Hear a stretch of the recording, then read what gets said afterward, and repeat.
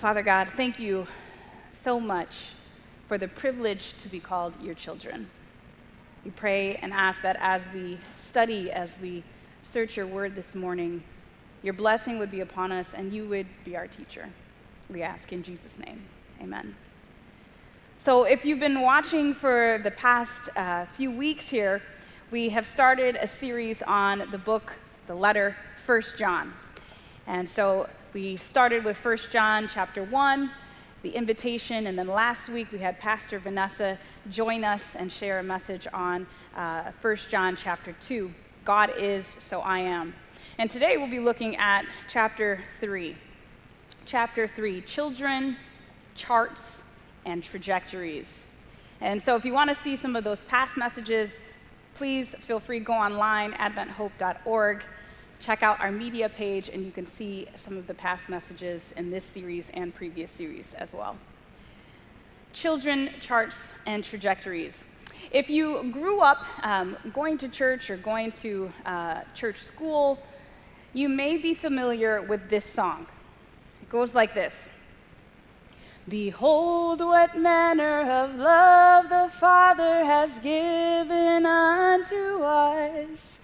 Behold what manner of love the Father has given unto us, that we should be called the children of God, that we should be called the children of God. And that song is taken directly from 1 John chapter 3. Verse 1. But the goal with these songs was that somehow they would help to formulate a child's understanding of the world. That as they grow older, these tunes, these songs, these scriptures would somehow help them on life's journey. And somehow, songs like these would remind them of who they are and to whom they belong. I find it interesting that the Apostle John here in 1 John, the letter, he continually refers to believers as little children, or just children. And so to give the closest example that humanity can understand of our journey with God, he uses the phrase little children or children. The tone of this letter in its entirety, and I talk a little bit more about context in the very first message of chapter 1, is very pastoral. It's full of lessons and things to learn. And so for these new believers who he's writing to in Asia Minor, the letter expounds on details of this new experience with Christianity. What does this look like? How is this supposed to be? And he uses a lot of repetition, right? And repetition indicates an emphasis on something. And so what you'll see repeatedly over and over in these 5 chapters is little children, children, God's children, children of God. And you'll continue to see that. And so by this particular choice of words, the Apostle John creates word pictures that make what he's saying a bit more relatable. So look at verse 1. 1 John chapter 3, verse 1, it says this. See what kind of love the Father has given to us, that we should be called children of God. And so we are. The reason why the world does not know us is that it did not know him. We're going to be looking at that first part. But you'll notice there, we see called children of God. Throughout these 5 chapters, I believe children is referenced at least 13 times. 12 to 13 times. You can actually count it.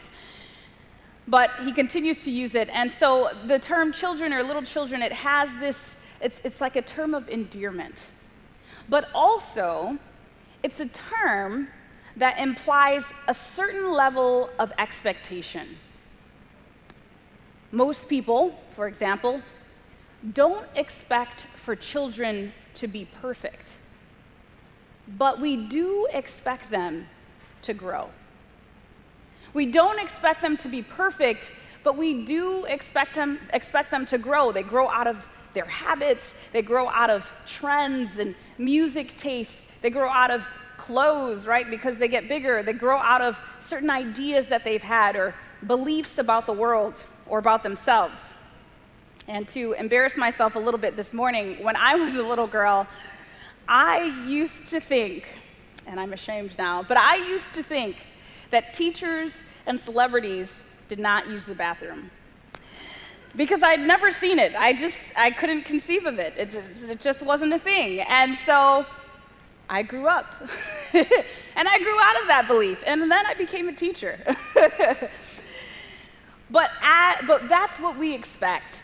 We expect for children to grow up and grow out of these things, because that is one of the fundamental realities of being a child experiencing growth. When I was younger, I think probably everyone has a preferred method of self-soothing, and mine was thumb sucking. So I was a thumb sucker.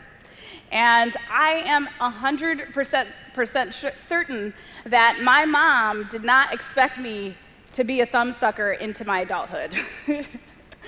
I'm very sure. And she expected me to grow out of that. And to give a little 2 cents to the story, she promised me that for every day that I didn't suck my thumb, she would give me 25 cents. I'm still waiting for my money. But soon, eventually, with time, I grew out of that habit, no longer sucking my thumb, praise God. But as we mature, right, as we change, we tend to leave behind things that no longer resonate with our present state or our present experience. This is the same expectation with the children of God. We grow, we mature, we change. God's expectation for his children is to grow, is to mature, is to change. Look at verse 2. Beloved, we are God's children now, and what we will be has not yet appeared. But we know that when he appears, we shall be like him, because we shall see him as he is. I love that verse. We shall be like him. We shall see him as he is. So those of you with children, with young children, at this moment, right, who your child will be or who they will become in the future at the end of their experience, it has not yet been manifested. We don't know yet. It hasn't happened yet. We can't fast forward into the future and see the ending or the outcome of our child's life or our children's. And this is kind of like, I don't know if you're familiar with the movie The Curious Case of Benjamin Button. And it's this movie with Brad Pitt, and he ages backwards. So he starts old, and then we see his transformation in reverse. That is not how this works. The difference, though, when we're talking about the children of God, when we're talking about spiritual children, is that John says that he actually does know the ending point. Because when God appears for the second time, the reason we will be able to see him face to face in all his glory is because we shall be like him. Right now, no human being can see God and live. In fact, God tells Moses that in Exodus chapter 33, verse 20, and he tells him, look, Moses, no man can see God and live. But John says, right now, who you're going to be hasn't happened yet. But there is one thing that is completely 100% for sure. The end goal. The arrival point. Even though your end self hasn't manifested yet, he says, I know the ending of every child of God. The ending of every child of God is to be like him. In character, in harmony of thought, motives, and actions, not robots. We each have our own personality.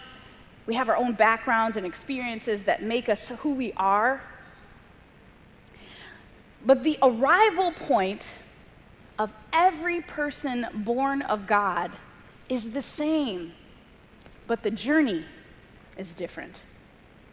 The ending is the same, but the journey is different. Same end goal, to be like him. Same trajectory or general direction of light. In chapter 1, we talked about walking in the light as he is in the light. If we're all walking in the light, we'll be walking in the same general direction, the same trajectory, but completely different life experiences or journeys. We'll call that the journey, we'll call it our chart.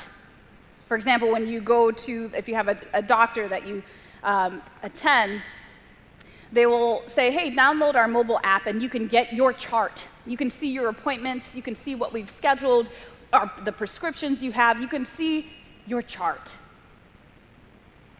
And so, for the sake of example, if we were to speak about the Christian walk in terms of everyone having their own graph, their own chart with points plotted, we would come to discover similarities and differences in every born-again Christian's chart. Although we know the ending, although we know the general trajectory of the points, which would be, indicating growth or a spiral upwards, the plots on the graph would manifest themselves in varied patterns. If we were to track the points, the line wouldn't be the same for everyone. No Christian has a plotted graph without dips or bends, without perhaps some flat lines or stagnant moments. There are zigzags, there are highs and lows. There may be even a period of time where there are no points at all. But rest assured that if you are walking in the light, even if your journey, even though your life chart is completely different from your neighbor's, the end goal of wholeness, of health, or the end goal of being like Jesus is the same. John said, we shall see him because we will be like him. Verse 3, and everyone who thus hopes in him purifies himself as he is pure. Purification is the process of extraction, right? It's a removing of things that don't quite belong. We could also say that ultimately purification is a process of growth. And so John continues to expound on this idea of purification and what it looks like. And so he follows it up with some information in verses 4 through 6. He says this, he says, everyone who makes a practice of sinning also practices lawlessness. Sin is lawlessness. You know that he appeared in order to take away sins, and in him there is no sin. No one who abides in him keeps on sinning. No one who keeps on sinning has either seen him or known him. I like how the ESV renders this passage. It says, practice of sinning, or no one who abides in him keeps on sinning. A purification process can take time. It takes time to undo things that are so intricately woven into who we are. Keeps on sinning. I want to look at these words, or makes a practice of sinning. Now, this is another somewhat embarrassing moment for me as something that I made a habit of. So I decided randomly one day that some years back, I didn't need cups. I'm a single bachelorette, and I opened the fridge and drink juice out of the carton, out of the gallon. No, not the classiest thing. I know. Also not the most sanitary thing. I also know that. I also know that I can't really share that, whatever I was drinking, with anyone who may come over. I know that. But I did. Who wants to wash cups anyway, right? So I'd guzzle, and I would drink from the carton, and it became so regular, so habitual. It was like second nature, right? Like I said, not the greatest idea, because now I'm trying to break myself of the habit. I've grown out of that. But it became something I didn't even think about. This cultivation of practicing to do something the wrong way is what John is talking about. It's the experience of knowing that something is not good and that there's light shining on it, you're aware of it, and you continue to do it or you engage in it until it becomes a habit or a practice that is a normal part of your life. He says, no one who keeps on sinning has either seen him or known him. Throughout John's letter, he'll continue to repeat these ideas from previous sections, and he speaks earlier on this train of thought about sin. Look at chapter 2, verse 28 and 29. 1 John chapter 2, verse 28 and 29, and it says, "And now, little children, abide in him, so that when he appears, we may have confidence and not shrink from him in shame at his coming. If you know that he is righteous, you may be sure that everyone who practices righteousness has been born of him." Being born of God and abiding in him will change the way you live your everyday life. Let me say that one more time. Being born of God and abiding in him. John 15 talks about abiding in the vine. That will change the way you live your everyday life. This is the purification being spoken of. You cannot live a life closely connected to God and then also make a regular practice of sinning. It's one or the other. Now, if you abide in Christ, this is the idea, is that you will make a practice of righteousness and not a practice of sin. Now, does that mean you won't make mistakes? No, that's not what it means. The 1 John chapter 1 says, if anyone sins, we have an advocate with the Father, Jesus Christ the righteous. That's not what it means. Now, does this mean if anyone sins, does this mean, is this practice of righteousness self-motivated? Also, no. It is not self-motivated. That's the whole idea of being born of God, being born of the Spirit. God then becomes the motivator behind your motives, your thoughts, and your actions. Sin, and let's talk a little bit about sin for just a moment here, sin and righteousness. Sin is not only an act, it is a mindset, it is a state of being. It penetrates deep down to our motives, to our thoughts, and to our actions. Our sinful actions are a byproduct of our status as a sinner. The things we do wrong, the things that are unjust or ultimately selfish, it's what we're talking about. So for believers, our status change from sinner to child of God, okay, when we're spiritually reborn, begins this process of sanctification, this purification, where God begins to harmonize our being with himself. He begins to harmonize our motives, our thoughts, our actions with himself. And the process takes time. It's very common for human beings to think right things and then manifest the wrong actions. In fact, in Romans 7, Paul was saying the same thing. Oh, wretched man that I am, who will deliver me from this body of death? The things that I want to do, I don't do. And the things that I don't want to do, those are the things that I do. But Moses, remember Moses, before God called him to deliver Israel, he had an understanding that he was supposed to deliver them, that they were in captivity and they needed to be free. So he took it upon himself to try and make that happen, and he ended up murdering a man. Good intentions, wrong actions. Or human beings think the wrong things and practice good things. A lot of humanitarian efforts are good, but a lot of times the motive behind a number of them are not. Backwards.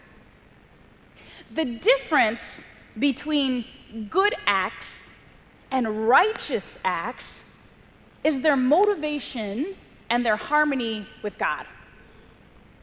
Righteousness is a status that is only given by God. The harmony between right being, right thinking, and right doing can be defined as righteousness. Jesus is our righteousness, right? And I'm going to clarify this. It gets a little deep. Jesus is our righteousness because we abide in him, we receive his status. It's called imputed righteousness. But let me say it like this.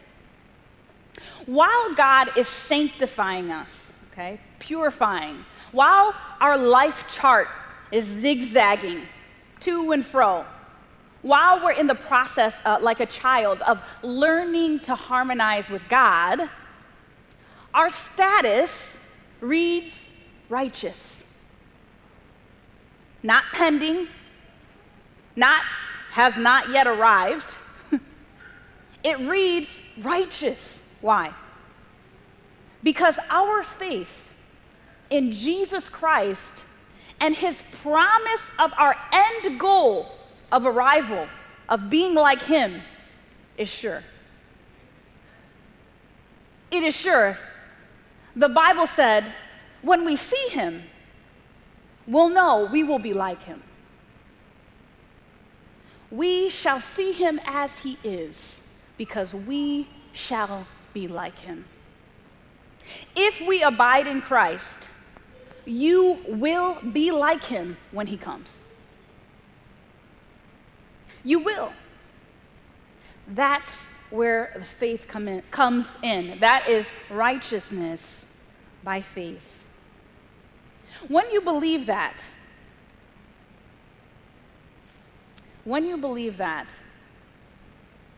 I think it helps us to understand our walk a little bit better. A little bit better. The process of sanctification and purification is God aligning and directing and harmonizing our life with his through the guidance of the Holy Spirit in our hearts. And we'll talk more about the Holy Spirit in chapter 4. Look at verse 7 through 10. It says, "Little children, let no one deceive you. Whoever practices righteousness is righteous as he is righteous. Whoever makes a practice of sinning is of the devil, for the devil has been sinning from the beginning. The reason the Son of God appeared was to destroy the works of the devil. No one born of God makes a practice of sinning, for God's seed abides in him, and he cannot keep on sinning, because he has been born of God. By this, it is evident who are the children of God and who are the children of the devil. Whoever does not practice righteousness is not of God, nor is the one who does not love his brother. He doesn't hold anything back there, very candid. But if you were ever concerned about the progress of your walk with God, if you were unsure, if you were not sure, if you were really connected, right, or abiding, John says that there is a way to measure and evaluate yourself. The latter portion of verse 10 says, whoever does not practice righteousness is not of God, and then this too, nor is the one who does not love his brother.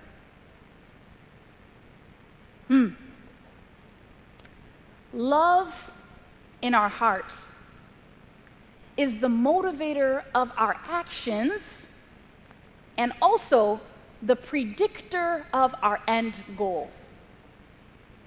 Say that again. Love in our hearts, and the Bible says in 1 John 4, verse 8, he that loveth not knoweth not God, for God is love. If we just swap those out, God in our hearts is the motivator of our actions and the predictor of our end goal. You can't be born of God and not have love in your heart for other people. Love is not static. Love is dynamic, and it manifests itself most clearly in our relationships with other people, with our family, with our friends, with strangers, with enemies, with those who get on your nerves, with those in your church community and with those outside of the church community. That is an indicator of your trajectory, your general direction. Matthew 25, verse 40, Jesus is speaking here, and he's talking about the sheep and the goats. And he says, what you do unto the least of these, as you did it to the least of these, you've done it unto me. So what we do to others is as if we're acting and doing it on Christ. And it's interesting, though, because when you have love in your heart, love makes you deal with hard issues. It makes you deal with those tough situations. It makes you confront those uncomfortable things. Keeps poking you. Now, obviously, there are very difficult situations, and when you're working with two people, not everything gets resolved. But, boundaries are needed in some circumstances, right? But ultimately, with your relationships, having love in your heart doesn't allow you to jump over things that should be addressed, right? Confronting the tough issues. Love. Children, charts, and trajectories. Like little children, we are learning to grow in love. We are learning to walk in harmony with Jesus Christ. It is a walk. It is a process. It's an experience that will take time. And the life chart, or our life chart, the chart of our journey, it will be unique and different from anyone else's. Some will be squiggly, and some will be up and down, and here a little, there a little, some with outliers. The mistakes we make, the lessons we learn, the victories we experience, plot different points on our imaginary chart. But if we abide in Christ, if we stay connected, the trajectory is up, and the ending is sure. The ending is sure.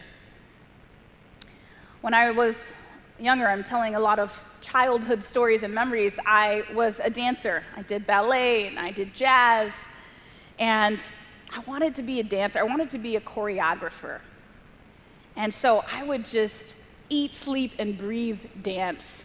I would watch, and I would put on my ballet shoes in the kitchen and twirl around, and I'd go to class, and I was attentive. I would watch the older classes, watch how they put on their pointe shoes, and I just wanted to be immersed in that world. I would even sleep in my leotard sometimes, just because I don't know what that did for me, but so badly wanted to be a dancer. But we do the same thing with our children, or those who we're bringing up. We immerse them in the things that we want them to have associated with their life, that we want them to identify with. If you want your child to be a basketball player or a sports fan, you immerse them in that world. You talk basketball, you watch basketball, you play basketball. If you want them to be friendly, you model friendliness. You show them friendly people. You immerse them with people who are friendly. If you want them to be kind and compassionate, you exemplify being kind and caring. You put them in situations where people are kind so that they can learn that.